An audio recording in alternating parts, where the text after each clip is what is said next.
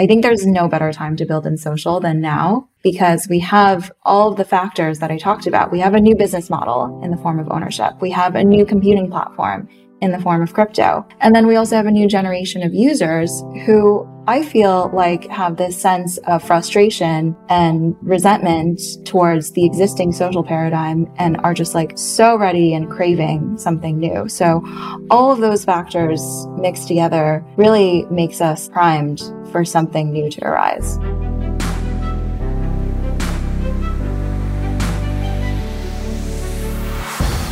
Welcome to Bankless, where we explore the frontier of internet money and internet finance. This is how to get started, how to get better, how to front run the opportunity. This is Ryan Sean Adams. I'm here with David Hoffman, and we're here to help you become more bankless. A message to the algos: we're not your dance monkeys. What's been one of the most important hidden forces shaping our world over the last decade? I think we'd say it is actually engagement algorithms. We've gone from social networks to social feeds without any of us noticing. And the social feeds, that part, that's powered by a very powerful engagement algorithm. We've become a bunch of monkeys dancing to the latest TikTok algo.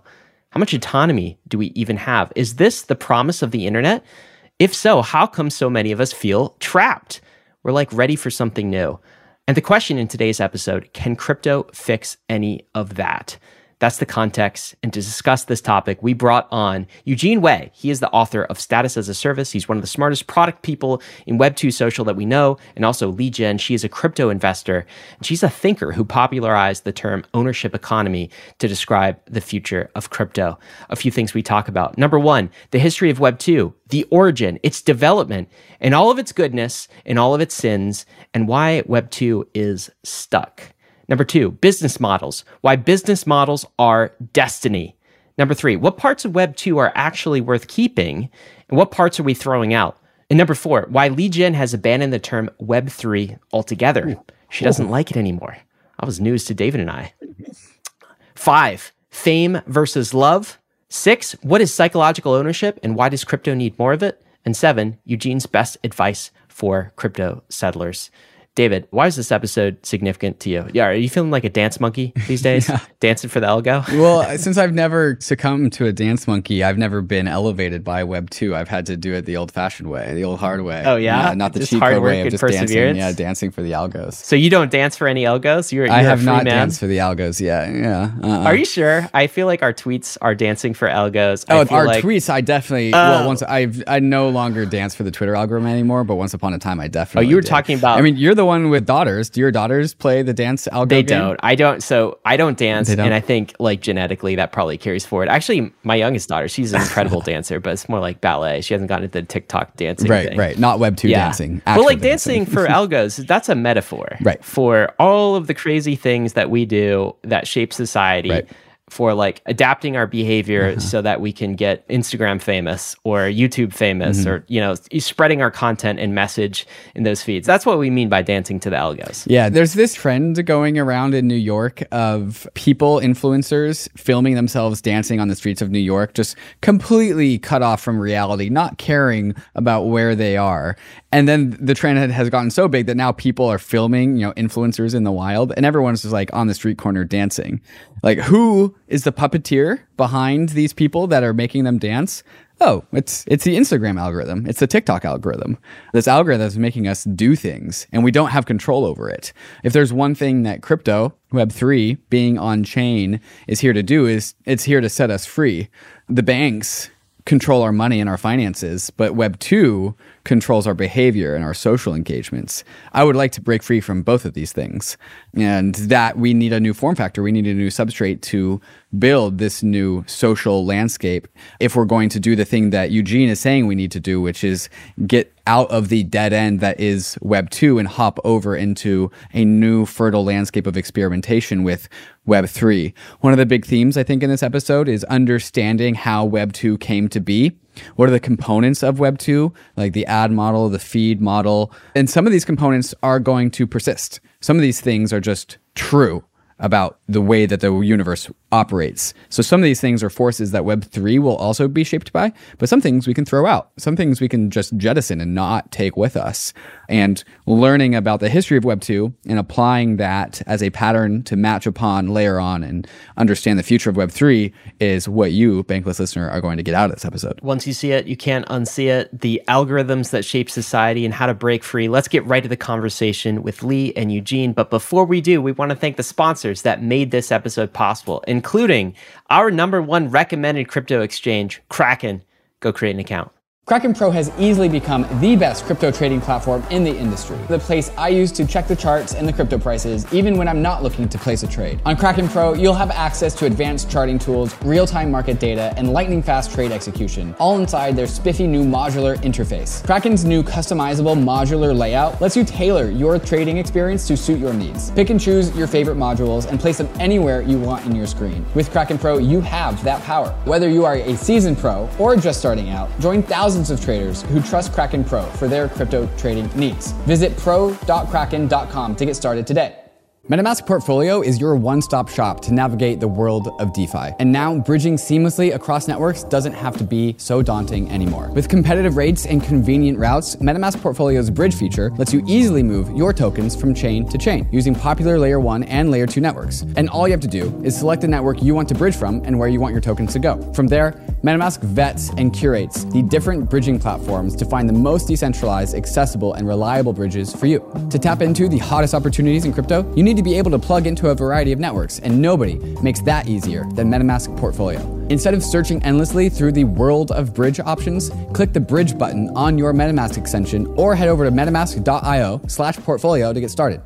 Arbitrum is accelerating the Web3 landscape with a suite of secure Ethereum scaling solutions. Hundreds of projects have already deployed on Arbitrum 1 with flourishing DeFi and NFT ecosystems. Arbitrum Nova is quickly becoming a Web3 gaming hub, and social dApps like Reddit are also calling Arbitrum home. And now, Arbitrum Orbit allows you to use Arbitrum's secure scaling technology to build your own Layer 3, giving you access to interoperable, customizable permissions with dedicated throughput. Whether you are a developer, enterprise, or user, Arbitrum Orbit lets you take your project to new heights. All of these technologies leverage the security and decentralization of Ethereum and provide a builder experience that's intuitive, familiar, and fully EVM compatible. Faster transaction speeds and significantly lower gas fees. So visit arbitrum.io, where you can join the community, dive into the developer docs, bridge your assets, and start building your first app with Arbitrum. Experience Web3 development the way it was always meant to be: secure, fast, cheap, and friction-free.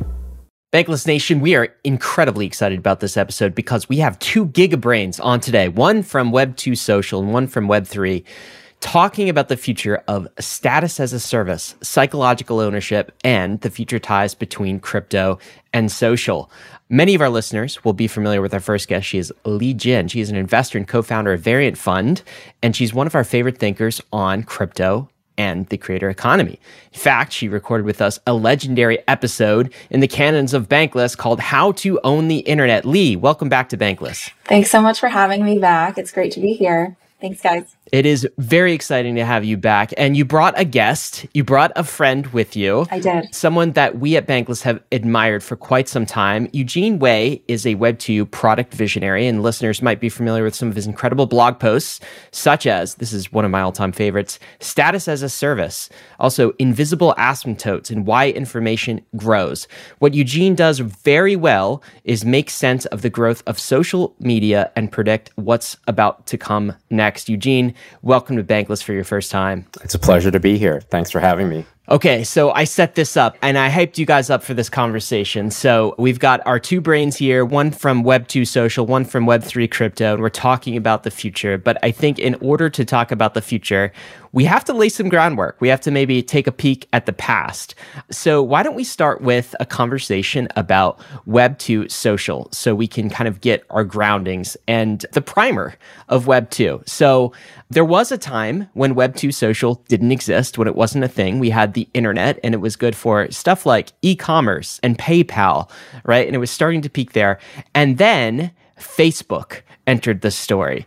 Eugene, could you take us all the way back to the early 2000s and explain the story of Web 2? Why did it take off? So the typical way that we hear Web 1 and Web 2 delineated is that, Web 2 brought with it the ability for users themselves to sort of have more write access, the ability to publish content to the internet. But I think even back in the Web 1 days, we saw that people are social by nature, and social is one of the most popular use cases for the internet. So there's a legendary story of a very early hackathon when the internet was built, and a lot of people submitted different projects. And one person built a project for mail.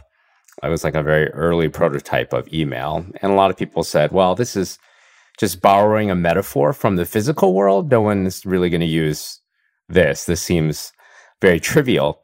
And it turned out that that was immediately the application that got the most use. And then we had news groups and, email, and all these things were being used at scale. With Web 2, I typically mark that with MySpace just for, sort of my life. That was sort of the first thing that was a little different. Oh, so you don't start with Facebook. You start with MySpace. Yeah, I think of MySpace as like a very, like the first sort of scaled social network that I remember using with a lot of friends, and became kind of a model for Facebook. But, suddenly you had this idea of a social graph, like being able to map out people's relationships on some service that existed in the cloud. And that service being one where, people could start to publish content to each other. So it was a different way of communicating with people that you knew. And that really, it really took off with Facebook. I think for a variety of reasons, every social service that scales tends to build on the learnings of the previous social network. But Facebook, I think did a smart thing by building on top of the college graph, and specifically in starting out with the Harvard graph, a very prestigious rung on the social ladder, and then slowly scaling out from that. And probably the biggest innovation that Facebook then brought to social was this idea of a feed. So today, we take feeds for granted in this sort of mobile phone-centric era, but you have to remember that Facebook started before the iPhone, the first iPhone, the smartphone. So we were largely using it on laptops and desktops. And the very first versions of Facebook were like MySpace in that if you wanted to see what content or updates your friends had published, you had to go to each person's, Facebook called it a wall, but essentially you were going to each person's profile to see if they had published an update. And so it was very inefficient. The more friends you had, the more work that was. So the feed said, well, why don't we just bring all those updates into one, geographic space? So it's easier for you to find out. You don't have to go searching around. If someone publishes an update, it just shows up in your news feed. It was very controversial at the time, but in hindsight, it makes a lot of sense that there's no reason to go to everybody's profile to see if something's changed. Why controversial, Eugene? Well, within companies, it's always controversial when you make such a wholesale change to the way the site works. And, you hear stories about Zuck getting a lot of pushback from different people inside the company. And, as CEO, he had the prerogative to push it through. And as with most big changes to any product or service, initially a lot of users complained. But it was very logical.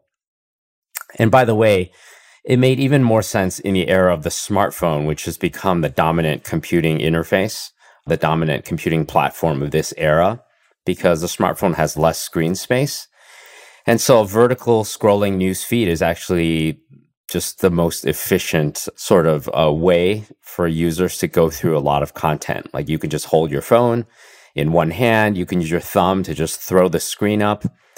And by the way, it's also the most efficient way on a mobile phone to put ads in between posts of content.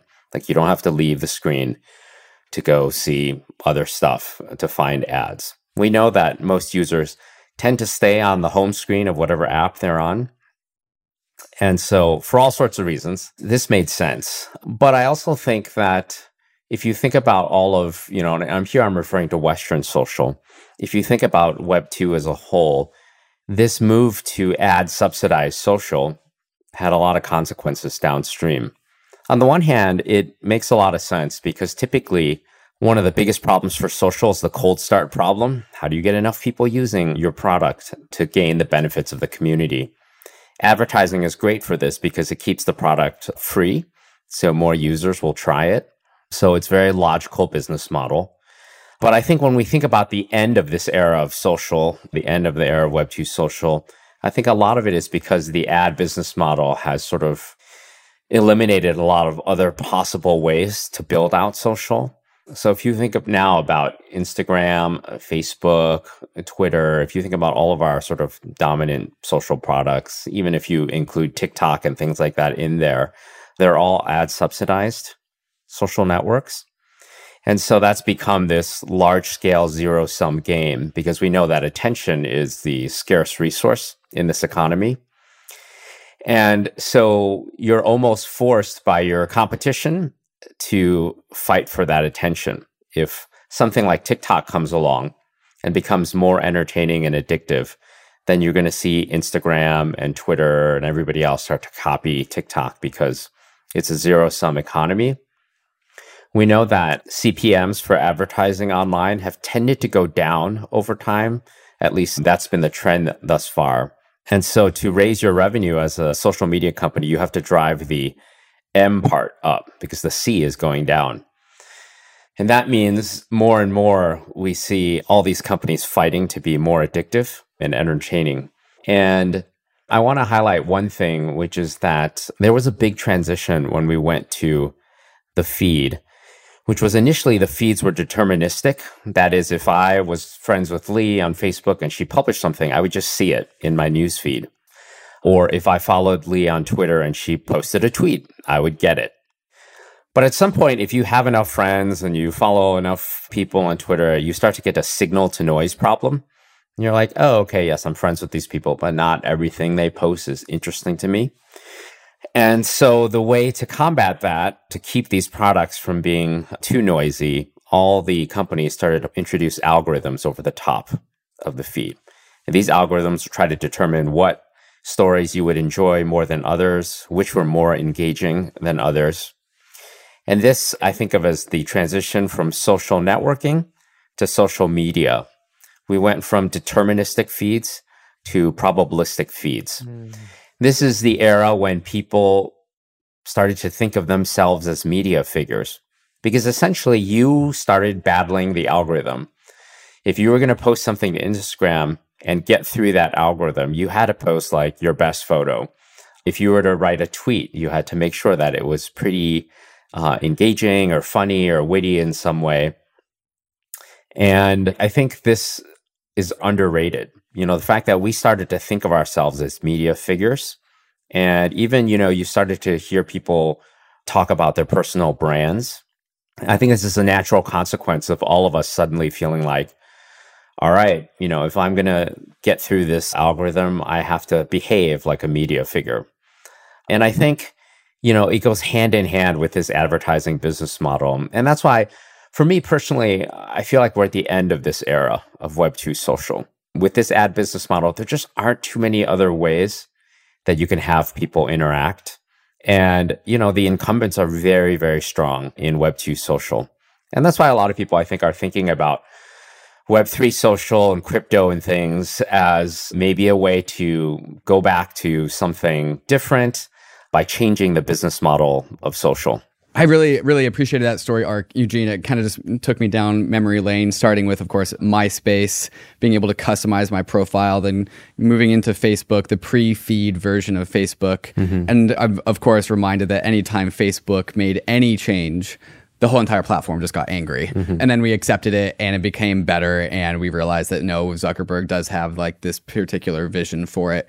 The way that I interpret this arc that you gave us is trying to scale, right? Like I have my 150 friends. I can only keep track of so many of them. And so what does Facebook do? They present this new technology called a feed that allows that to scale a little bit better. And then I can keep track of more friends have more friends, make more connections, look at more content because of the feed.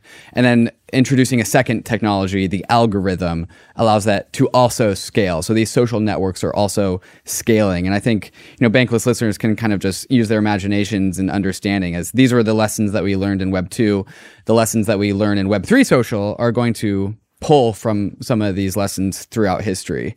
And all of this was motivated, like you said, just by the ad model, because scaling social networks scales impressions, which scales ad revenue, which is how we get to this logical conclusion. I want to just double tap on the logical conclusion part of this whole thing, because you sound like this is where Web 2 ends and there's no we only are at marginal improvements here. Like I can see TikTok starting to converge with Twitter, starting to converge with Instagram. There's a lot of shared platforms, shared components of these Web 2 apps. And I just want to double down on the conversation as to why you actually think that we are kind of walking towards the end of the road in Web 2 and why you believe that. Yeah. I mean, partially it's the strength of the incumbents. We have an advertising duopoly in the US. It makes it very hard to build a new social network. You have a very small window to scale to become even like partially relevant in the advertising space. And that makes it difficult. But I think the business model itself kind of constrains other options for social. You do have some other networks now trying more paid options. You have Snapchat Plus. You have Discord, you have Slack, which, try to monetize in different ways. None of them have achieved the revenue scale of like a Facebook or things like YouTube. So I think that's part of it. But the other part of it is that I think the graphs themselves were built out in a very particular way. And I don't think it was always thought out from the very beginning what social graphs they wanted. But the graph of people you're connected to tends to kind of determine how you'll use a network. And the fact is that most people don't really prune their graph or redo their graph that often. Typically that happens when you join a new social network. You're like, okay, this time I'm going to follow different people, or I'm not going to follow all the same people. But you don't see people on Facebook or Twitter or Instagram, unfriend or unfollow people at scale. Only, some people will do it and make a big announcement, like I'm unfollowing everybody on Twitter. I'm gonna redo this, but typically you don't. So we have a form of graph lock-in that also kind of constrains how we interact with each other. And the fact of ads being the primary business model also constrains just the number of UI variants you can build within your product. I would probably say that messaging apps have been the other area where we've seen a lot of new social things get built out. You have Telegram and Signal and WhatsApp and those things, but they don't monetize that well. And that's partially because the UI isn't feed-based where you can just jam ads in between posts. It would be a little weird if you were in a messaging app and then an ad showed up in between your messages to people. So it'd be creepy, honestly. Yeah.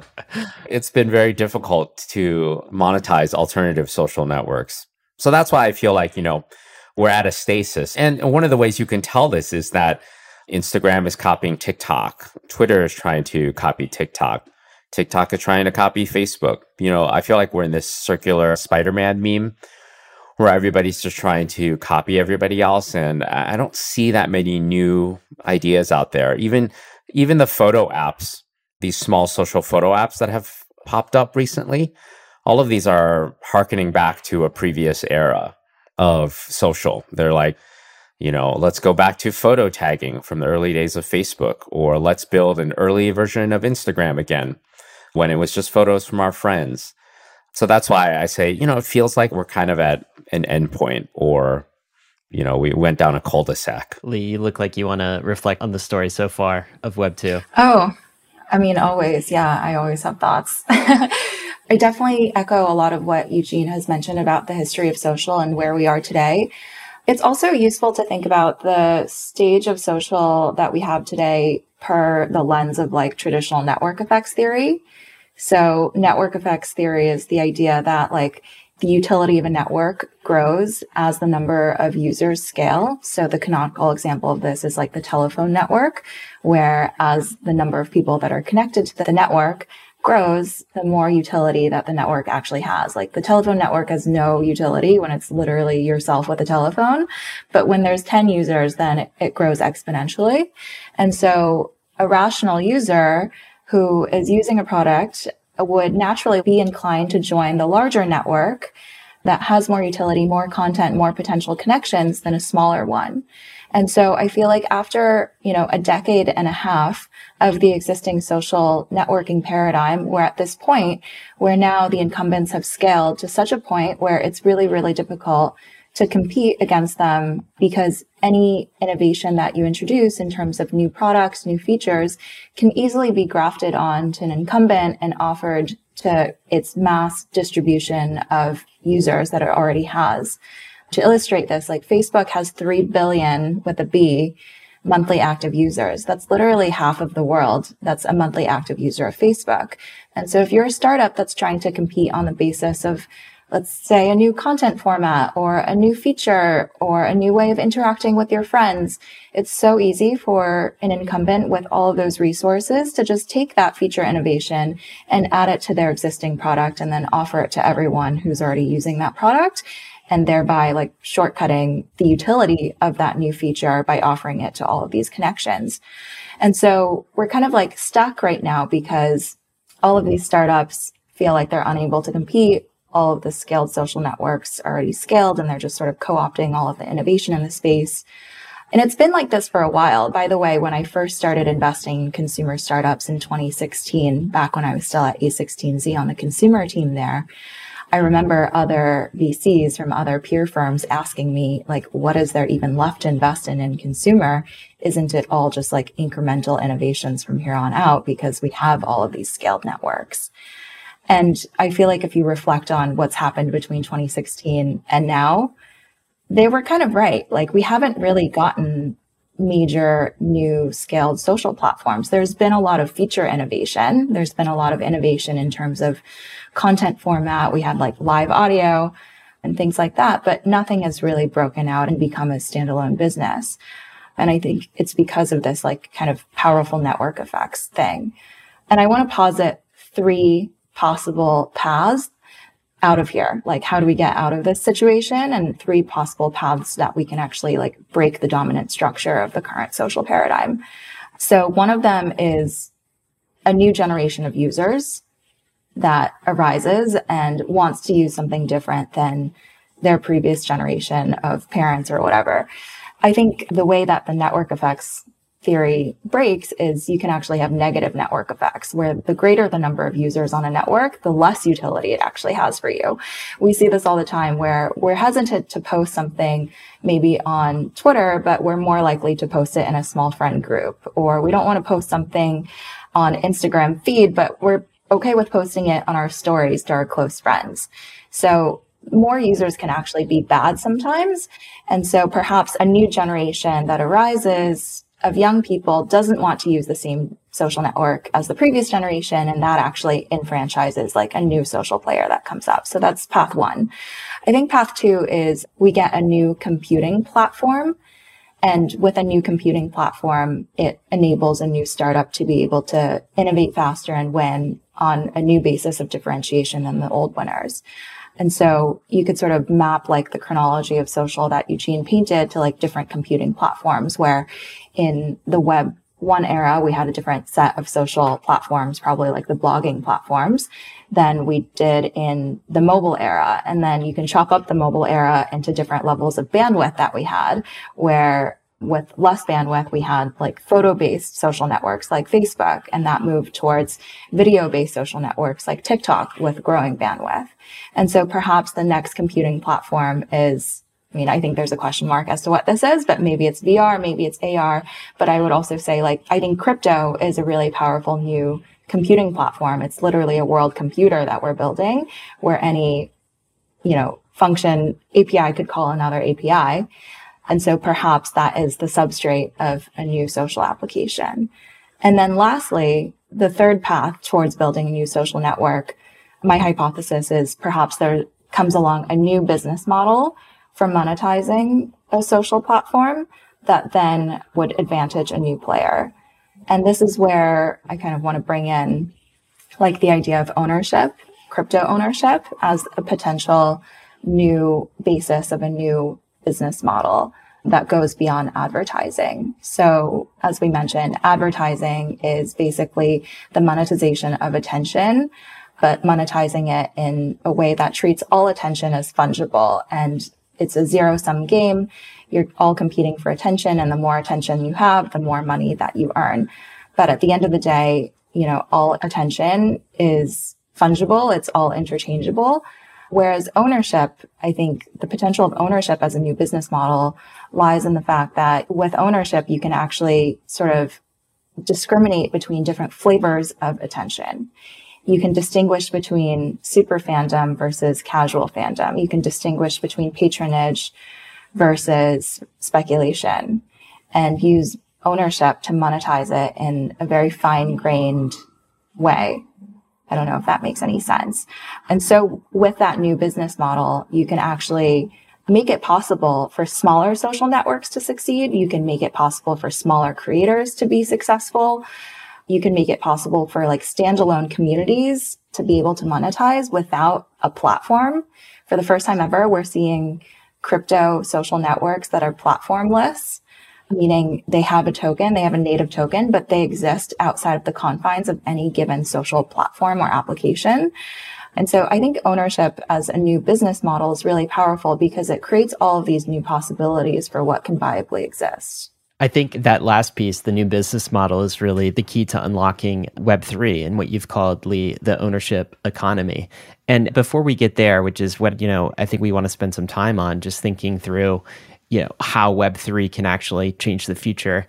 I want to talk maybe a bit about the stakes, or at least where the last decade or 15 years or so has kind of left us on the Web2 front. So it's really interesting. I think all of us, everyone listening, has their own unique experience with social media. And I love Eugene's model of, hey, somewhere along the line, we went from social network to like social media and the introduction of this algorithmic based feed. And it's changed so much of society.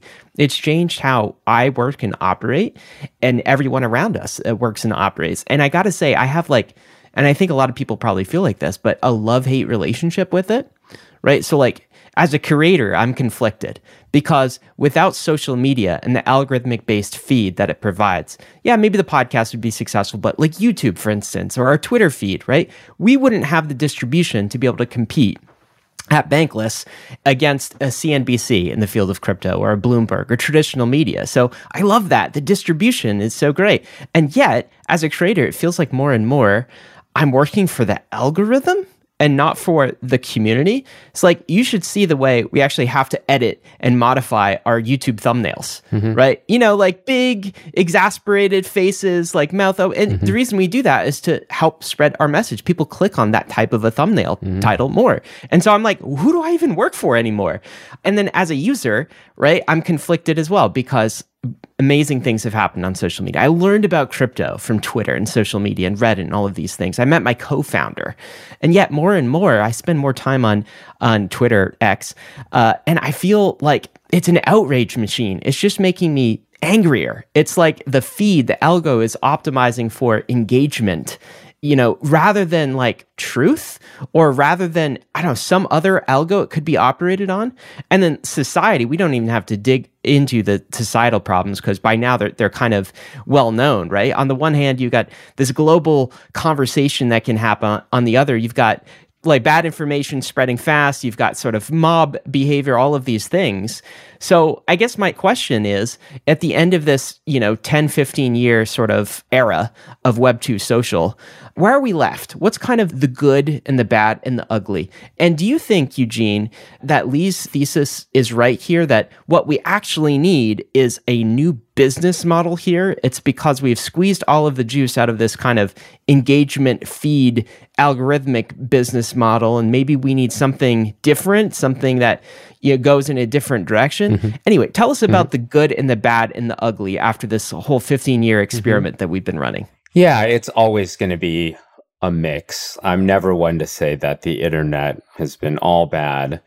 Certainly, I wouldn't be on this podcast, and most people in the world probably wouldn't even know about me if I hadn't written things and put them on the internet. And the ability for anyone to suddenly publish their thoughts and share with the world was a huge democratizing force. And I would never say that we should go back to the gatekeeper model of media.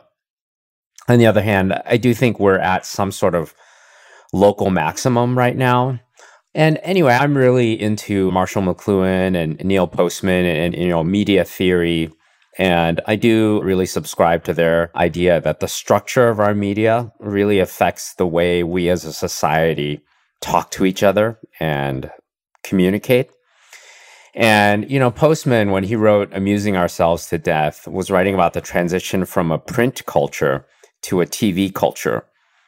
And he said, that had some effects on American society. It made everything into entertainment, including news. And the way he defined the difference between news and entertainment was, he said, news is something that will make you change your behavior. So, for example, if I said, hey, Ryan and David, when you go out later today, it's going to be raining. You might bring an umbrella, or you might not go out. You might change your plans. But if you watch the evening news, you would say a lot of it actually doesn't change your behavior. It just pushes your emotional buttons in a way. And so if Postman were still alive, I think he would be fascinated by the transition from a TV culture to then an internet culture. What has that done to us? And I think you can't write about that without writing about the fact that the algorithms that dominate our social networks are built around engagement. So there's another way to frame Web 1 and Web 2. And this is the way I think about it, which is, what was the dominant algorithm that shaped human attention in each era? And I would argue that in the Web 1 era, the most important algorithm that shaped everything was PageRank from Google. Because you have to remember, in a pre-social era, the internet was just this huge blob. And the way that most people chose to navigate it was to go to the Google search box and type in something to go anywhere to find any sort of information. And in a way, PageRank itself is also an algorithm that optimizes for engagement.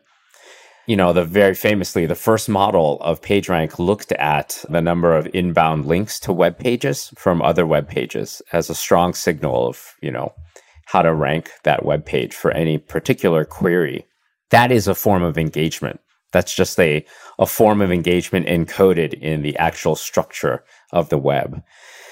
In the Web 2 era, the dominant algorithm is the social media feed algorithm.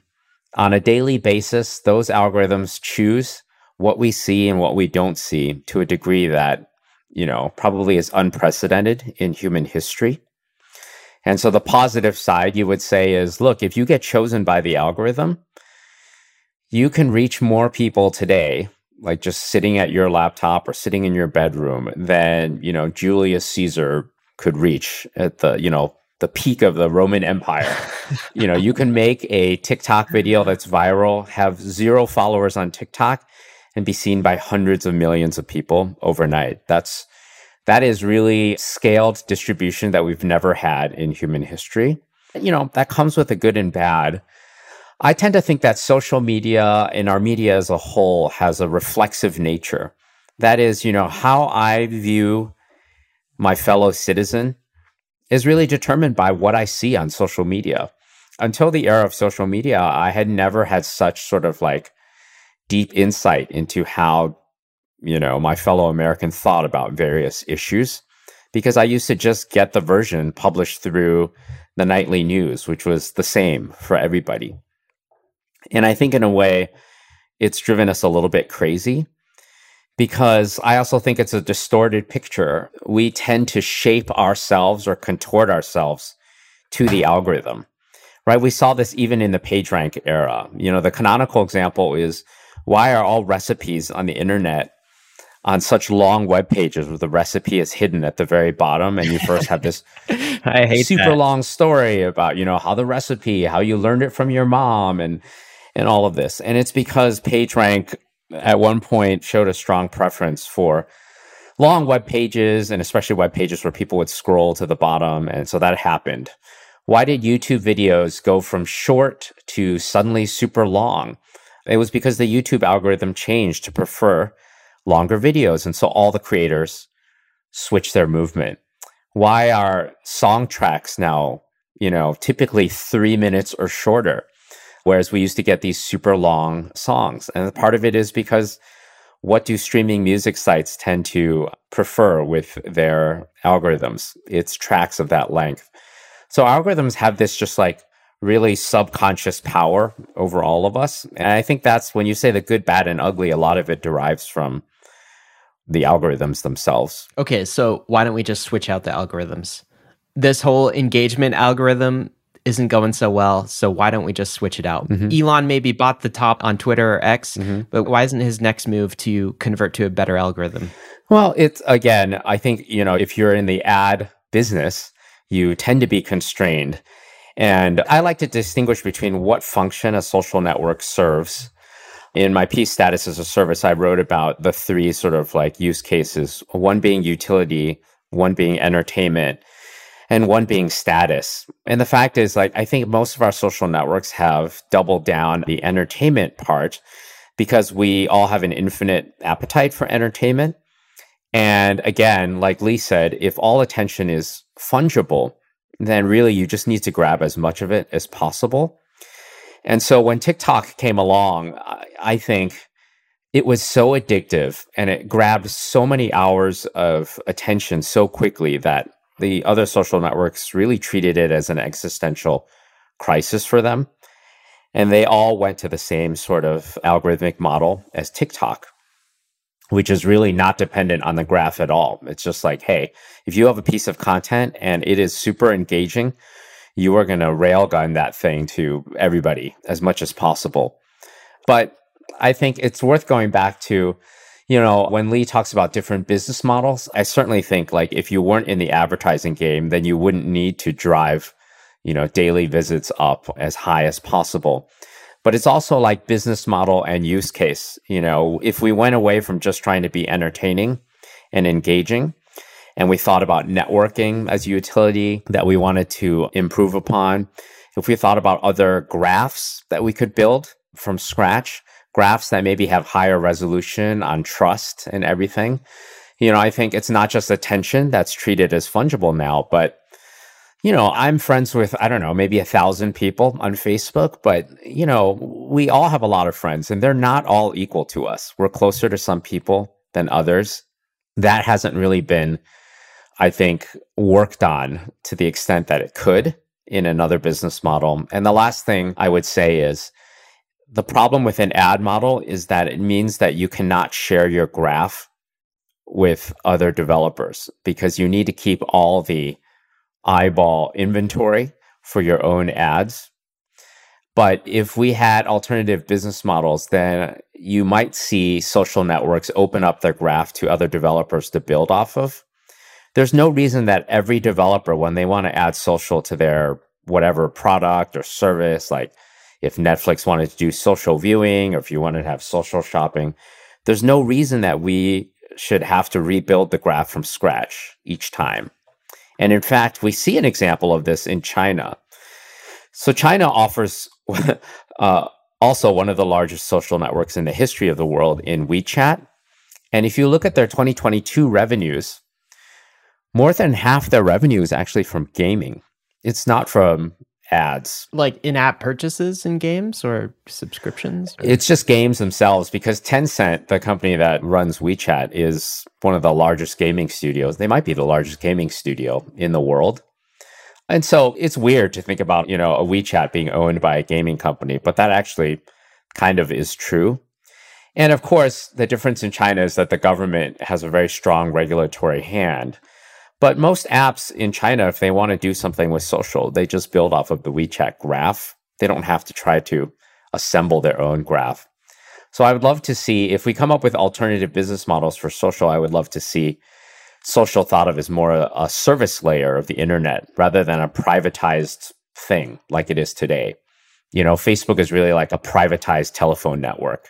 If you're another developer, you can't come along and really do anything with it. So far in this conversation, I think we've just really navigated some of the contours of the forces that have powered the social internet so far. like the forces that incentivize the creation of the feed, that incentivize the algorithm that created the business model. You mentioned, Eugene, the status as a service idea, the concept of where just humans are the status seeking monkeys. And this is a motivating force for a lot of the engagement that we have in Web 2. And I think if we can just draw parallels from history, when something like crypto comes along and really changes the game, it doesn't change all components of the game. Some things are just fundamentally true. And I'll call like status seeking monkeys as one of those inevitable truths that Web3 will work with. And so there are some things I think in Web 2 that we're probably going to crumple up and toss out. There are some things that we are going to retain, recycle, but maybe in a different way. There are some things that are just fundamental truths about how humans work and why we're using these things. And Web3 is going to be this kind of this new fertile landscape for, I think, experimenting with all of these things, trying to find the best new form factors for putting all of these components together. But Leah, I want to turn to you, and with your lessons of being in the Web3 social arena as an investor, what lessons have you learned about what are the best things to reuse? What are the best things to recycle? What are the best lessons to pull from the evolution of Web 2? And what are perhaps the best things to throw out? Yeah, first of all, I think it's useful to level set on like what even is Web3 social? Like what are we talking about when we say Web3 social? Because I think that term has become so all-encompassing as to kind of be meaningless. Yeah, do you even like that term anymore? Do you like Web3 as a kind of moniker? No, we don't say it. Oh, no. Actually, we never say that. What's the rebrand? What should we be using? We just say we're crypto investors. We invest in crypto, that we do things on chain. Okay. Would you say Web3 went through kind of a hype cycle and came away from the experience sort of like just a word that just doesn't hold a lot of resonance? Has it been just sort of defiled by last full cycle? Yeah. I think there's definitely part of that, yeah, where it contains a lot of baggage from the last cycle and all of the sort of negative events that have happened. I also think it was always kind of a fluffy word that was sort of invented to market crypto in a more palatable way. It's like we had Web 2 and we also had Web 1, and both of those are really transformative. So here comes Web 3. And that's why you should pay attention. Nice job, Chris Dixon. But it was never really clear like what that encompassed or what the contours of that were. Whereas when we say something's on chain, like it's very clear what that means. Right. So is that the definition? Give us the definition of, we'll not call it Web3, but we'll call it on-chainness, maybe? On-chain social. On-chain social. Okay. Tell us about that. On-chain social. Or crypto social. Okay. I think crypto social is better, actually. Okay. Let's go with that. Yeah, I would posit a definition of crypto social as being social platforms that feature crypto ownership as a keystone of the user experience. Ownership as a keystone of the user experience. Ownership as a keystone of the user experience. Cool. And that's different from Web 2 because ownership is not a keystone of the user experience. There is no ownership. There is no ownership. Yeah, there is no user ownership at all. The keystone of Web 2 might be engagement, distribution. What's the keystone of Web 2? For to contrast that between Web 2 and Web 3. Sorry, crypto social. That's a good question. I mean, Lee, would you say that economically, maybe we can use a parallel to different economic systems? Like Web 2 is sort of like the feudalist, the feudal attention economy. Yes. I think I said this on a previous podcast, actually, where, the Web 2 internet was akin to feudalism, where a handful of platforms, aka lords, owned all of the land on which we, the participants, the users, the serfs, are farming. And we have to give whatever revenue share back to the platform that they see fit, that they dictate. And the Web3 internet, aka crypto, is a move towards capitalism in the digital sphere versus just, we have capitalism in the real world, but we've never really had capitalism, meaning a system of private property where anyone can own capital on the internet. And so crypto allows us as users, as participants, to become capital owners online. And so that's what I mean when I say, ownership as a keystone of the user experience. So in the social context, ownership as a keystone of the user experience can manifest in all sorts of different ways. There's a huge range and spectrum of the types of experiences that you can build. On the really, really light end of the spectrum, you have things like Twitter or Reddit, where you could say ownership is a light part of the experience in the form of your profile picture that's an NFT or the Reddit avatar, but that's not all that, transformative or groundbreaking. And then on the far end of the spectrum, what ownership as a keystone of the user experience could mean is something a bit more structural, where ownership could actually unlock content. Ownership could actually mean that you own the content itself, where you own maybe writing NFTs on Mirror, or you own media content on Zora. And then probably the furthest expression of this kind of idea of ownership as a keystone of the social experience is the platformless social idea that I had mentioned before, where you actually have social networks that are platformless, that exist entirely on chain, where the community itself is tokenized and operates independently of a platform. So examples of these kinds of social networks would be things like NFT communities, PFP communities, or tokenized communities like FWB or Forefront or various DAOs, where I would consider them to be social networks where they are communities with strong mutual affinity, but they're not tied to a particular platform. And if one platform were to stop existing, the social network would continue to exist.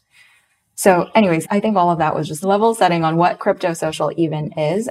There's a huge spectrum and a range of it. And I think we're most interested in like the very crypto native versions of it. That also goes back to kind of the original question I was asking, was like, what about Web 2? Are we retaining? What are we throwing out? What are we recycling? What's going to be remixed? And so as I was hearing your answer, I was thinking about like, okay, currently on my Web 2 Twitter platform, I have a CryptoPunk as my profile picture. And taking a leaf from Eugene's Status as a Service blog post, like, why do I have a CryptoPunk as my profile picture on Twitter? It's a flex. I knew it, David. Right. I knew that's why you did it. How dare you? Right? The truth comes out. And it's a signal of the tribe that I'm in. It's more effective as a flex than a Rolex is, in my opinion, because more people are seeing it. And so I'm doing the status thing inside of the Web 2 rule set, which is, engagement and broadcast and, using the algorithm. But then there's also the Web 3 ownership aspect as well, because it's an NFT that I own. Yes. So some of these forces are being retained. Right. Some of them are being remixed. Some of these things are net new.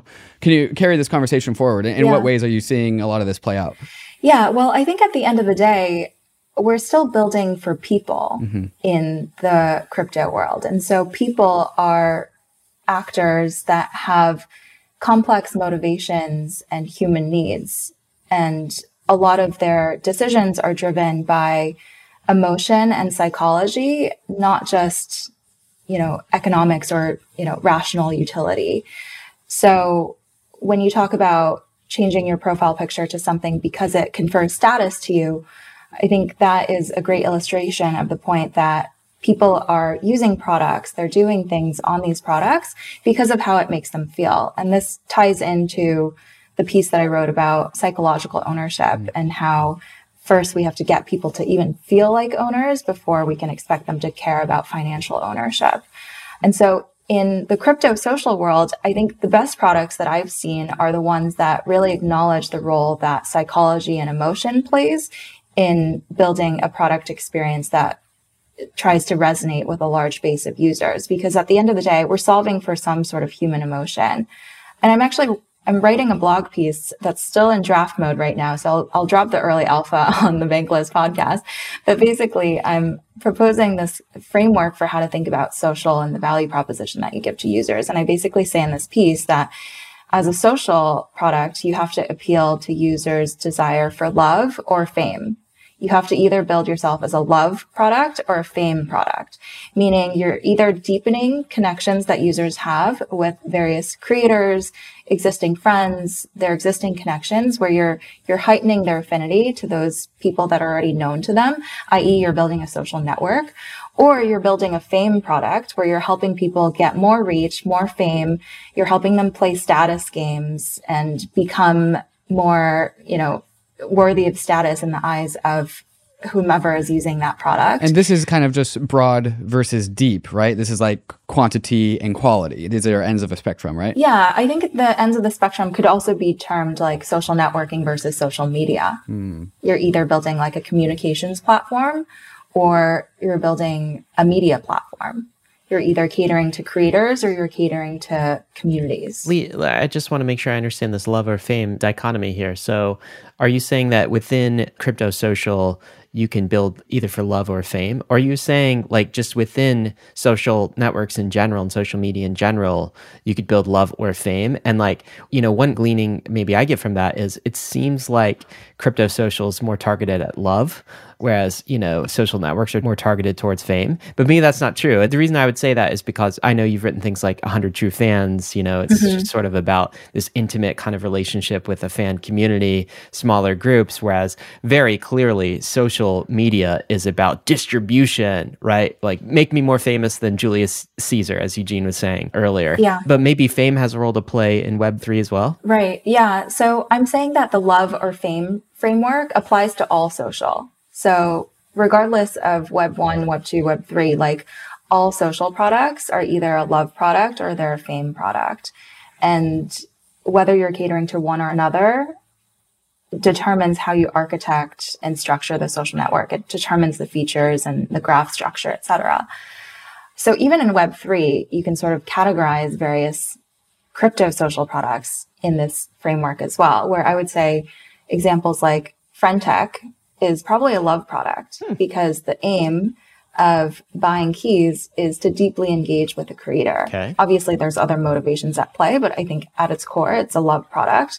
Whereas something like, there's not that many crypto social products to begin with. So perhaps we can't do the categorization that effectively. But you're right. Like to date, I think most crypto social has focused on love, has focused on deepening connections to people that you already know, that you already trust, that you already love, deepening that feeling of affinity, and using crypto and the idea of ownership as a new monetization model for that kind of love relationship to monetize super fandom. I think the reason why you haven't seen as many crypto social products on the fame side of the spectrum is because there's just not that many users right now on chain.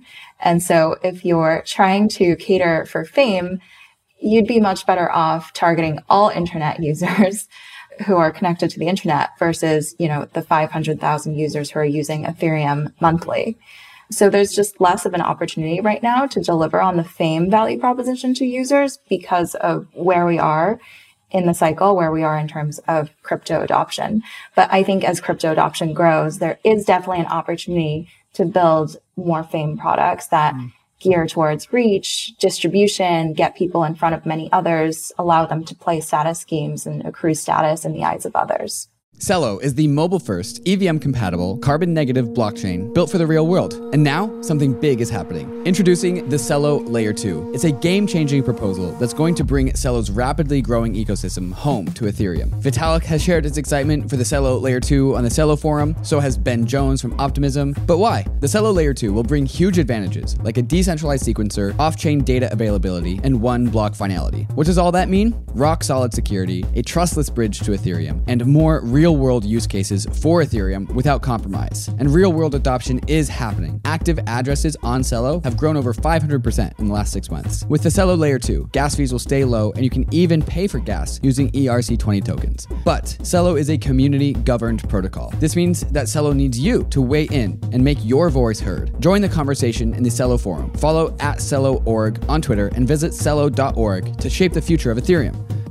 You know Uniswap, it's the world's largest decentralized exchange with over $1.4 trillion in trading volume. You know this because we talk about it endlessly on Bankless. It's Uniswap, but Uniswap is becoming so much more. Uniswap Labs just released the Uniswap mobile wallet for iOS, the newest, easiest way to trade tokens on the go. With the Uniswap wallet, you can easily create or import a new wallet, buy crypto on any available exchange with your debit card with extremely low fiat on-ramp fees, and you can seamlessly swap on Mainnet, Polygon, Arbitrum, and Optimism. On the Uniswap mobile wallet, you can store and display your beautiful NFTs, and you can also explore Web3 with the in-app search features, market leaderboards, and price charts, or use Wallet Connect to connect to any Web3 application. So you can now go directly to DeFi with the Uniswap mobile wallet. Safe, simple custody from the most trusted team in DeFi. Download the Uniswap wallet today on iOS. There's a link in the show notes. Are you planning to launch a token? Is your token already live? And are you granting your employees and contractors vesting token awards? And are you trying to figure out how to take care of taxable events for your team? Toku makes implementing a global token incentive award simple. With Toku, you will get unmatched legal and tax support to grant and administer your global team's tokens. Toku will help you navigate across the lifecycle of your token, from easy-to-use pre-launch token grant award templates to managing post-cliff taxable events with payroll. For legal, finance, and HR teams, it's a huge complex task to have to comply with labor laws, payroll and tax obligations, tax reporting, and crypto regulations in every country that you employ someone. It's difficult, time-consuming, manual, and costly, and it's drawing more attention from global regulators and governments. Toku makes it simple for leading companies in the space: Protocol Labs, Hedera, Gitcoin, and many more. So if you want some help navigating the complex world of token compliance,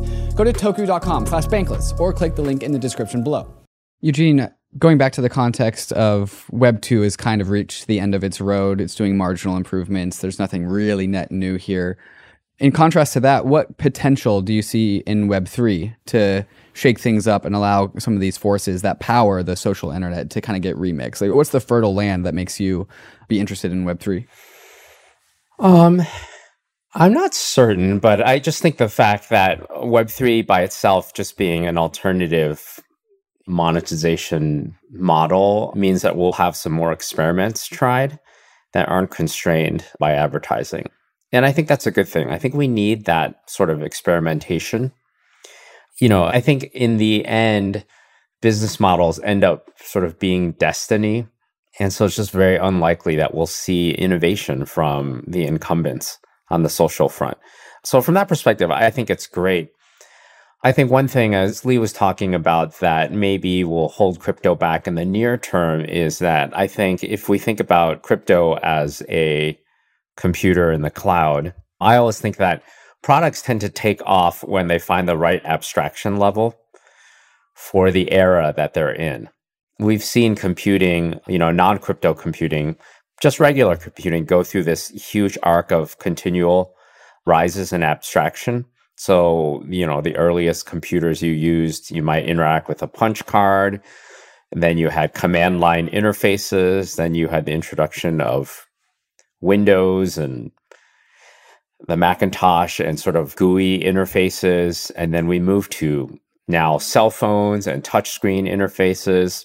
And now with AI, we're moving to sort of, language-based interfaces. So at every level, you tend to abstract up one level and make yourself more accessible to more and more people. Right now, a lot of crypto is abstracted at I feel like the command line level for a computer. I was trying to help a friend buy a .eth domain at one point, and honestly, we went through so many steps where I was like, I don't even know if you got your domain or what happened. The wallet, he might have been scammed. He might have been phished. Yeah, I might have lost all this money in gas fees. There were no updates being published. I was just like, wow, this is tough. So I think those things go hand in hand. I'm not saying that's essential. Obviously a lot of people have figured out how to use crypto even in its very non-abstracted state, but I generally tend to think that, higher levels of abstraction will be good. But I hope that Web3 builders and founders also can be more thoughtful than maybe some of our Web2 social founders about the differences between financial capital and social capital and understand why they are different and what's important about those differences. If I were to pass judgment on sort of the earliest Web3 social experiments I've seen, a lot of them have been overrun by speculative behavior. And I think that goes hand in hand with building an entire network around scarce tokens. And look, I think that there's a lot of appeal to using tokens as a way to guide incentives in any space. But there's a reason that we keep financial and social capital separate in real life. One of the, I think, defining features of social capital is that it is a little bit fuzzy. It doesn't need to be quantified and tokenized at every step of the way. If someone does you a favor, like a friend of yours, you don't, submit an invoice to them. and you don't like track every favor or every second of time spent, with your spouse on a ledger or something like that. And that's because by its definition, the fuzziness of social capital indicates the amount of trust that you have. But both are mechanisms, like both money and social cultural mores are ways to scale trust. You can look at all of human history as a way where we've been fighting to scale trust to higher and higher levels. The invention of money, the invention of language, the invention of religion, the invention of the nation state. All of these are ways that we've built to scale trust to larger and larger groups of people. So I think studying the history of social capital, understanding how it works, and then starting to separate those things to more fine degrees is a very interesting topic to me. And I would love to see, social graphs built that have higher resolution than the ones that we have today. Today, like, I'm trying to think of examples, like, on Instagram, you can have close friends. So you can publish a story to just your close friends versus everybody who follows you. But I think we can be even more fine-grained in understanding the relationships that we have in life. And that may be a way, that may be something that you can build on chain, because you may be able to keep that private to the end user and allow it to evolve over time in an interesting way. I'm not sure, but that's what I'm hopeful for, that, crypto founders try to give us different ways to think about social or to interact with each other that aren't about sort of addicting people and grabbing as much attention as possible. This is so fascinating, because I think there is this tension here, and there is the hope that maybe crypto social can hold these ideas in tension, and, financial capital versus social capital. But I've got to say, there are a lot of skeptics that say that blending these two things together in the way that crypto does is just not going to work very well, right? And so Bankless would be on, obviously, the more optimistic side of that skepticism, but we've had skeptics on the podcast before. One of my favorite skeptic conversations is actually with someone by the name of Molly White, and she maintains this website that is called Web3 is going just great. And what she posts on a daily basis is like all of the foibles of the Web3 scam or just bad things that have happened. And of course, 2022 gave lots of headlines for her website. But her basic rationale is like, you shouldn't blend these things together. Financial should be financial and social should be social. And the whole crypto experiment of blending these things together is just not going to turn out well. And of course, she is, interestingly enough, a contributor to Wikipedia, which Wikipedia doesn't pay its volunteers. They just kind of scale via social capital. So what about this kind of pushback, Lee? I'm curious your perspective on this, right? I don't think crypto social has figured this out, how to hold these things in tension, but I completely agree with Eugene. Is like our impact in the world with crypto is going to be predicated on the extent to which we can build out trust. And sometimes when we blend finance and social, we put an incentive structure together that is like hazardous to trust. It incents people to take short-term gains and shortcuts and scams and many of the things that we've seen. So what's your take on this? What's a more optimistic future for crypto social? Yeah, I hear that criticism a lot and I acknowledge it, but I also feel like you shouldn't bet against innovators and entrepreneurs. And I feel like there is this right way to blend the two, to be able to hold them together that makes sense and is compelling for users. I think to date, probably a lot of the products that we've gotten in crypto have too closely equated social capital and financial capital, where they're basically just the same thing.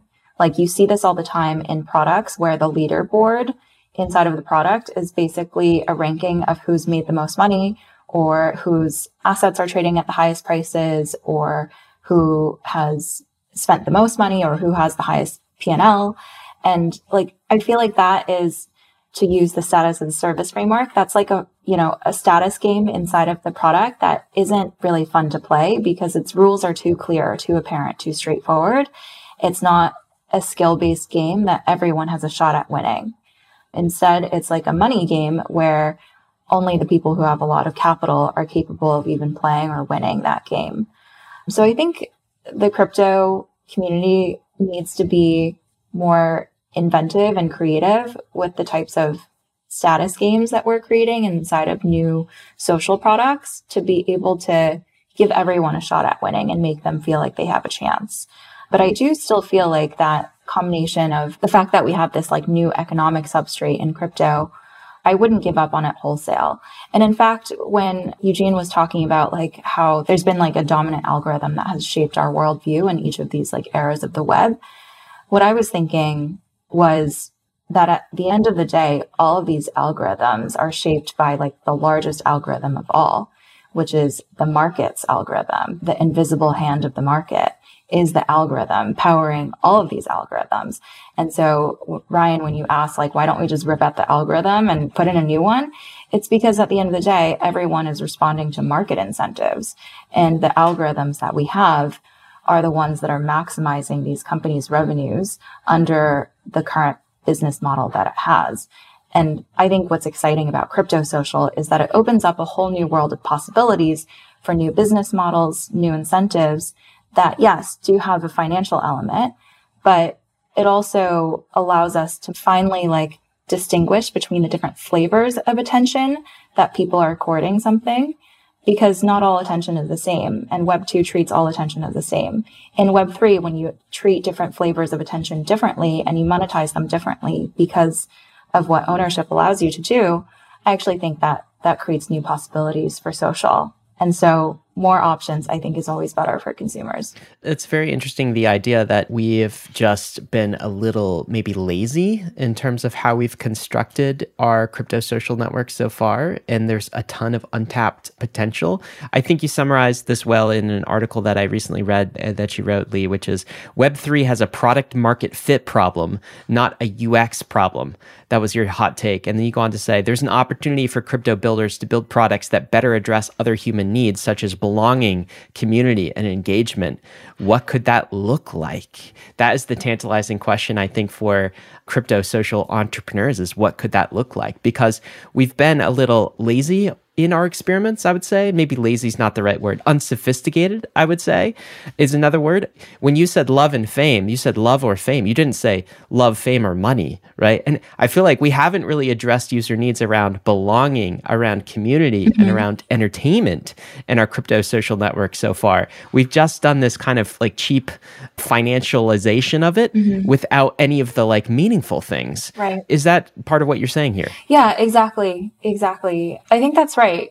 Like, I think a lot of the products that we've gotten in crypto have been really appealing to just one human need, which is income, and specifically income through speculation. But they haven't really put other human needs at the fore. And anyone who studies psychology knows that there are a multitude of different universal human needs, ranging from belonging to community, to love, to esteem, to entertainment. And so what could it look like when a crypto social product is built around esteem or belonging or helping people find their tribe? I think we haven't seen that full range of experimentation being run yet. So I'm really excited for that.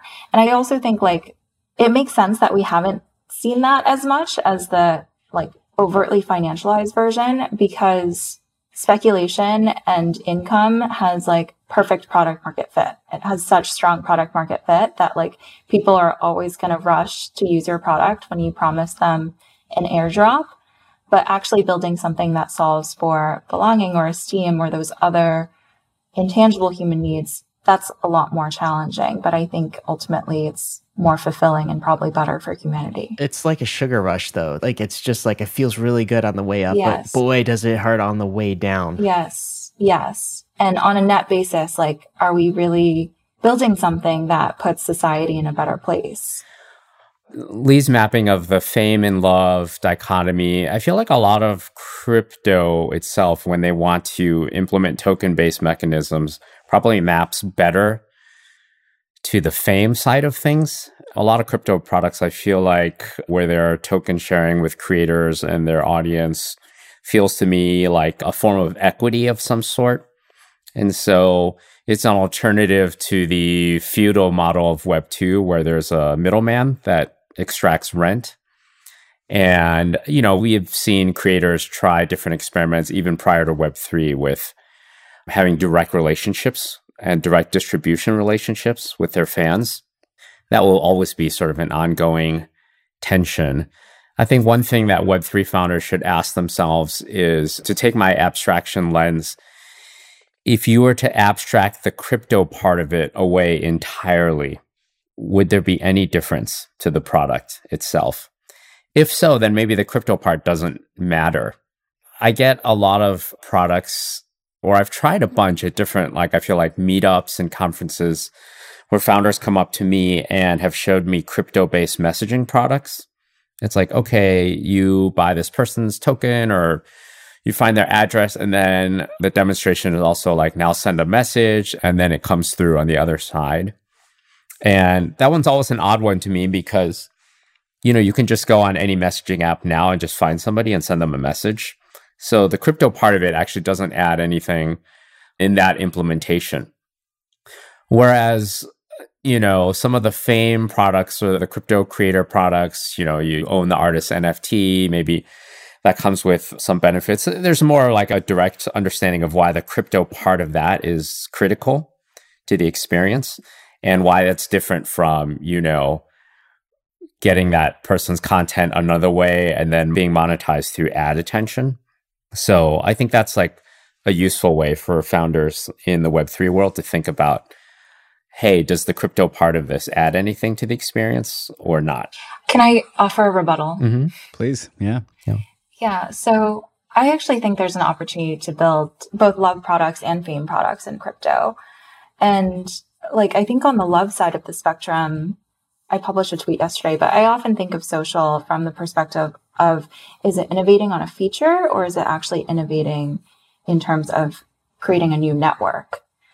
And that kind of distinction is really important because a new feature is pretty superficial. It can be just grafted onto a larger network.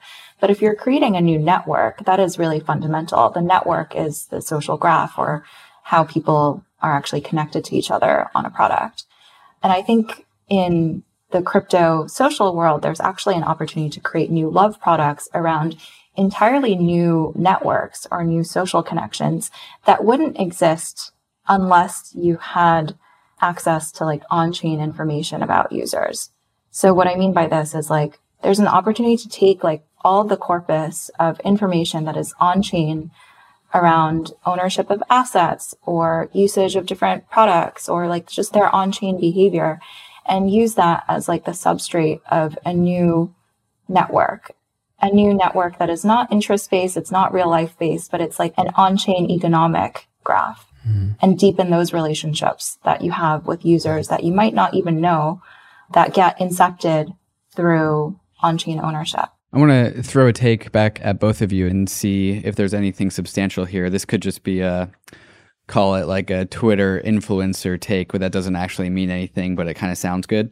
Lee, what about the possibility of thinking about the powers and systems of Web 2 that are recycled but remixed in Web 3? We're talking about in Web 2 we have Twitter, and in Web 3 we have friend tech. This is both are apps. What about the concept of Ethereum, ENS names, NFT communities? What if Ethereum is the social network? Because Ethereum has some semblance of a social graph on it. It doesn't look or feel like any of the Web 2 apps, but it does start to serve some of the purpose of organizing humans in a social context. What about the concept of zooming out and kind of understanding the state that Ethereum holds as the social network that is just filtered by many different ways of perceiving it? Is there something here? Yeah, I totally agree with that. And that was sort of the point that I was trying to draw earlier with the spectrum of experiences that you can build around the idea of ownership as a keystone of the user experience, where the furthest realization of that is where there is no product at all, where ownership is the social network, where Ethereum is the social network, where PFP communities is the social network, where holding an FWB token in your wallet is the social network, and it's platformless. It's totally applicationless. You're bonded to these other users through shared ownership, but there is nothing in terms of a third-party product that has been built by a startup that allows you to exist. And I think to me, that's the most exciting form of crypto social because it feels like the most crypto native, the most new. But I think it also requires probably like the right level of abstraction, to go back to Eugene's point, to make that legible and usable and understandable to users. Like Ethereum as a blockchain may be a social network, but very few users understand like how to find others on it, or, you know, the usability and the UI there is not the best. So I think we do need levels of abstraction in the form of products to make that on-chain ownership legible. Right. Maybe in the early days of Facebook, it was a social network for Harvard students. Maybe Ethereum in the early days is a social network for nerds. Eugene, what do you see in that statement that Ethereum is a social network in of itself? Yeah, I probably agree with Lee. Like maybe, but there's probably a long road to go. My instinct is that traditionally, I think social networks that grow the quickest tend to be ones that build on top of existing networks in the real world. We've had our entire lives to shape that network, and it already exists. And the computing product or service comes along that just makes it more efficient to communicate among that group. So, you know, Facebook building on the Harvard graph was useful because Harvard students were already a social network. You have products like Slack that build on company networks. All these people in a company have to communicate already. Discord comes along and it focuses on the rise of social gaming and multiplayer games. And those networks existed within school friends and things like that. So I'm not saying it's impossible to build an entirely new social graph, but typically it's easier if there's a graph that exists and you're mapping yourself to that. One of the reasons I think new social products tend to take off with young people first is that, you go through a couple phases of redoing your social graph in life. And those tend to be, when you go from high school to college, you have a new kind of reset of your social graph. And then when you leave college and go out to the real world, you reset your social graph again. And during high school and college, those tend to be the years when your social graph is the most horizontal and concentrated and dense. And then, so it's less valuable for you to talk to people older than you or younger than people. You're very sort of narrow band in that era of your life. Yeah, that's kind of my general thought on that. But, it is possible to make new social graphs. Like I think Twitter in my lifetime was where I met the most number of new people in my life. It was something that I would not have met these people had Twitter not existed. They were out in the world. I got a really good sense of kind of their interests through what they were publishing. And there was an inbox. So, that's kind of how Lee and I met, actually, was through Twitter.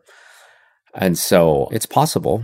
It's just harder. So let's leave some of the builders and investors and folks on the frontier of crypto social with some ideas here, Lee. And I think we've alluded to this a few times throughout the podcast, but you wrote this fantastic post called Psychological Ownership.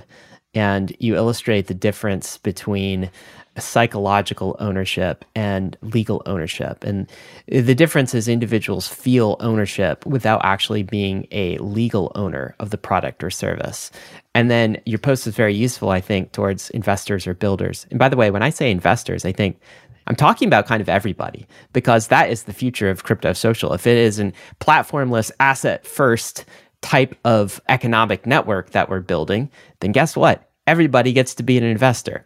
Anyway, small tangent. Yes, I totally agree. That's our vision too. Everyone's an investor. Crypto enables everyone to become an investor. And that's pretty cool. But of course, not everyone is used to being an investor. And so we have to learn all the psych tricks of, there's going to be speculative markets. Anyway, that aside, how can a crypto product, somebody who's thinking about building a crypto product or investing in a crypto product, maybe increase psychological ownership? You go through 5 really practical things.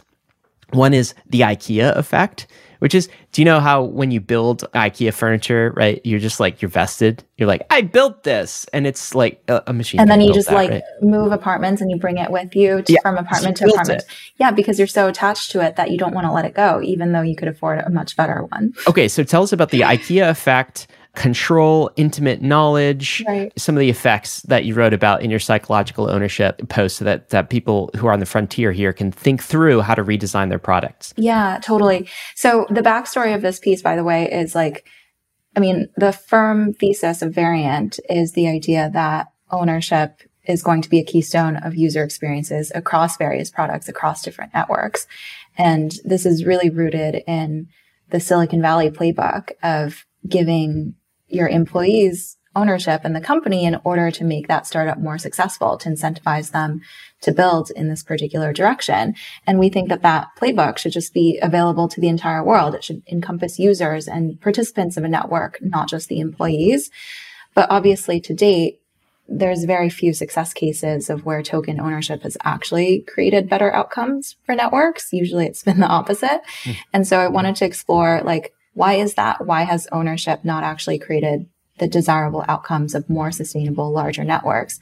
And I think it is this distinction between psychological ownership and legal ownership, where psychological ownership is that feeling of mindness or feeling of attachment to a product that is actually distinct from whether or not you legally own something. So in the crypto world, we've given users tokens, we've given them legal ownership of something, but it hasn't been matched by their feeling of affinity towards the product. So yeah, in this piece, I talk about all of the levers that builders have to actually engender psychological ownership in their products. And that includes getting users to invest time and energy and effort into their product, giving them a sense of agency or control where there's different maybe features or parameters where they can actually express their preferences and customize the product. With more control comes a greater feeling of ownership. There's another driver, which is called intimate knowledge. If you are deeply familiar with the product and all of the power user settings of a product, you feel more like an owner of it. And then lastly is the idea of self-object congruity, where you actually feel an alignment between the product and with your own self-image, with your own self-concept.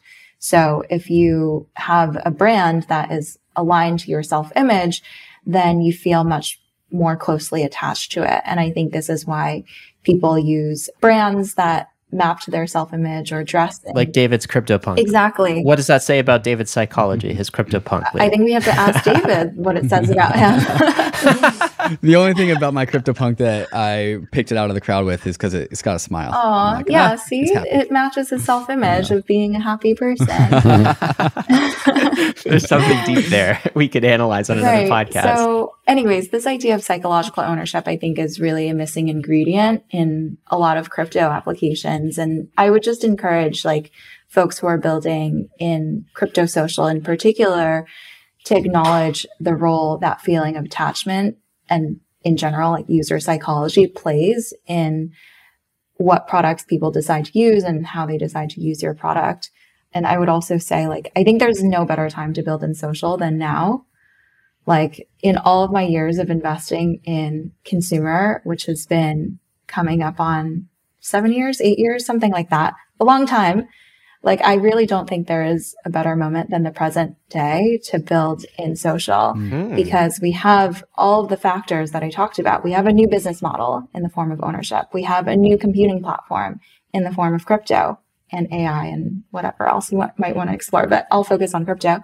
And then we also have a new generation of users, of people in the world who I feel have this sense of frustration and resentment towards the existing social paradigm and are just so ready and craving something new. So all of those factors mixed together really makes us primed for something new to arise. Mm-hmm. As you were talking about the psychological ownership aspect of Web3, emphasizing user affinity with some of the things that they own. I think this is probably one of the big lessons that as an industry we really need to focus on in order to build back something more true with what actually the market wants. I couldn't help but to think of that meme that got spread around sometime, I think in 2021, in that Pudgy Penguins Twitter space where we had the guy just crying tears of joy as he talked about his resonance with his pudgy penguin and how I am my penguin and my penguin is me. I don't know if you guys remember that meme, but it circulated in the pudgy penguin community. Oh yeah, guy on Twitter Space just bawling his eyes out, talking about how much he resonates with his pudgy penguin. But I think the flaw in this model here, I'm also reminded of our Chris Berniski episode. He wasn't talking about NFTs, but he was just talking about people's perceptions of their bags based on the price that they are. Whereas I really think that these ethers that I own are just the best damn thing on the face of the earth when they're $4,800. But now that they're $1,500, they don't look so good to me anymore. I don't have that same level of affinity. And that's kind of one of the... that's not a true story. This is not me personally. I'm speaking for the general perception. Hypothetically. I love my ethers at all prices. I know you do. I know you do, David. But this is one of the traps that I think financial ownership of something that also has psychological ownership kind of falls into. This cold, hard economic financial ownership is kind of like oil and water with psychological ownership, right? Like, I love my CryptoPunk and I love it way more when it's more valued.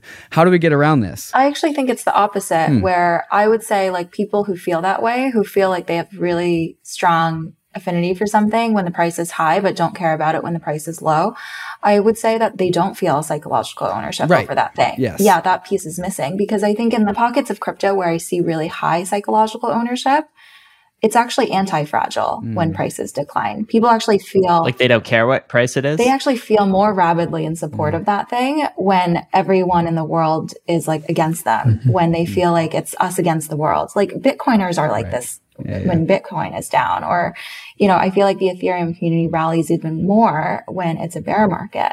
So I think when you have strong psychological ownership, it actually is anti-fragile to price movements. That is a great point. And I do think our best social networks, maybe I'll call them loosely, these tribes that have rallied around these assets like Ethereum and the Ethereans and Bitcoin around the Bitcoiners, they do have a psychological ownership element that is much deeper than the price. Yes. I think you're very right about that, right? So like they very much believe in the cause of decentralization and, you know, sound money and making the world like all of these things. Right. And that is deeply imbued in our strongest tribes in crypto and puts a floor on the price, I guess I would say as well. Yeah, through the framework, they have strong self-object congruity with that asset. Yes.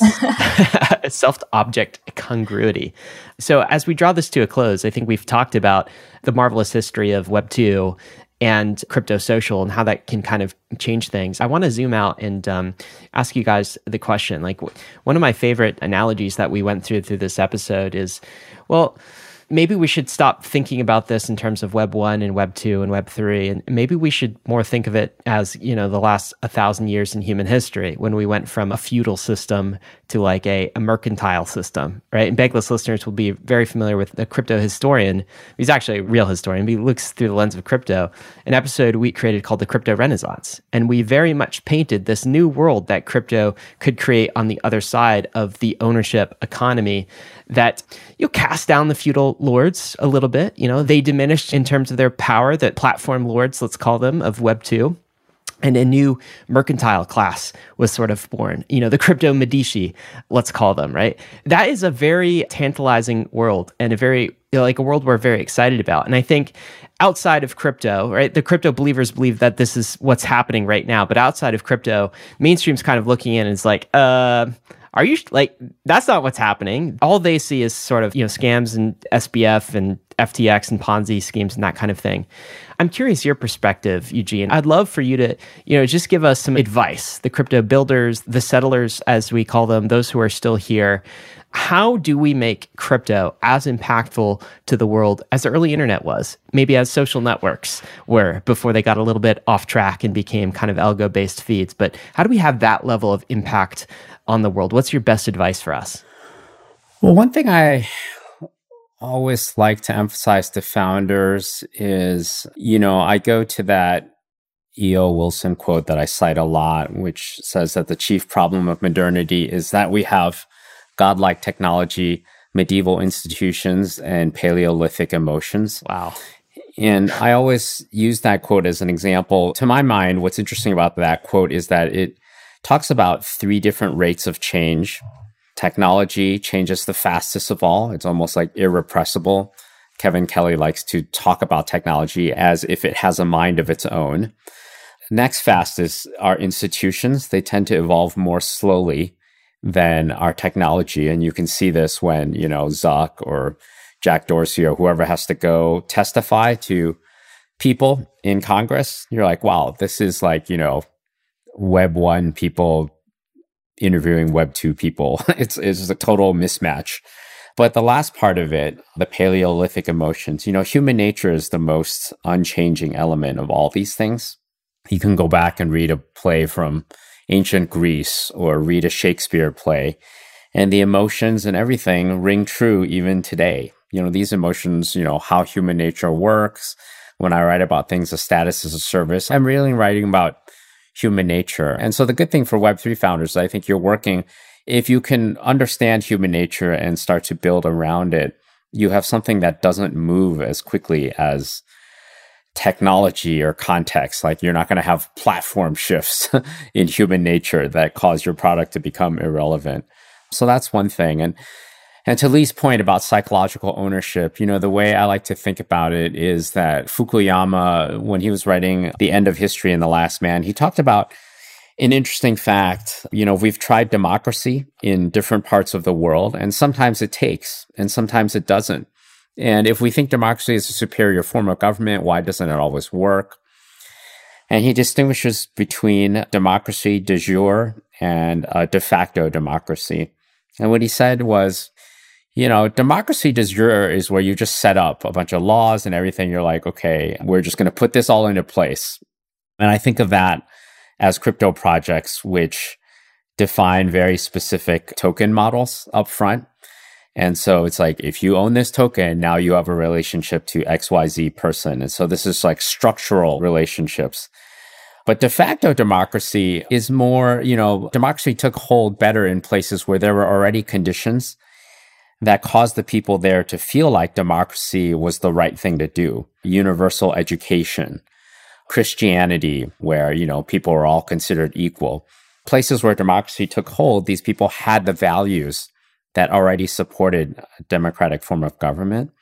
When David talks about his CryptoPunk and feeling, like he wants to use that as his profile picture and everything, I think partially, I'm just speaking for you, David, but partially it's because it represents a value system that he believes in too. It's a way to signal that you're part of a community that believes in certain values that I feel like the crypto community has espoused a lot over the years. And, the summer of 21, I was here in New York and I went to a lot of crypto events and I was very struck by how excited the community was. And they were talking about decentralization and all these things. But, it felt like a values revolution, kind of a revolt against the end of neoliberalism and some discontent there. And so I think if you can build around values that already exist in a community, it's always easier than trying to just artificially force a community into being with tokens. And so that's like... I feel red, by the way. Good. I feel like, yes, tokens are an interesting way to align incentives, but it's also easier if values already exist that you can align yourselves around. And, tokens just then are a reflection of that rather than an artificial mechanism to force something to happen that doesn't already exist. So that's my main guidance. It's like a more specific version of general feedback I tend to give around founders that are building in social. That's fantastic advice. And I want to end with you too, Lee. So a lot of people outside of crypto certainly don't see the potential for crypto in general, or, even very specifically crypto social or on-chain social. And even people inside of crypto, I would say, don't see the potential, right? There are some who only believe the thing that we've built on top of crypto is kind of like an alternative to fiat, like a, sound money. Can you make the case for crypto social, for how this will look and what this will change, how this will benefit the world over the next 10 years? And can we actually solve some of the existing problems that we see in our social media networks today using this technology? I can try.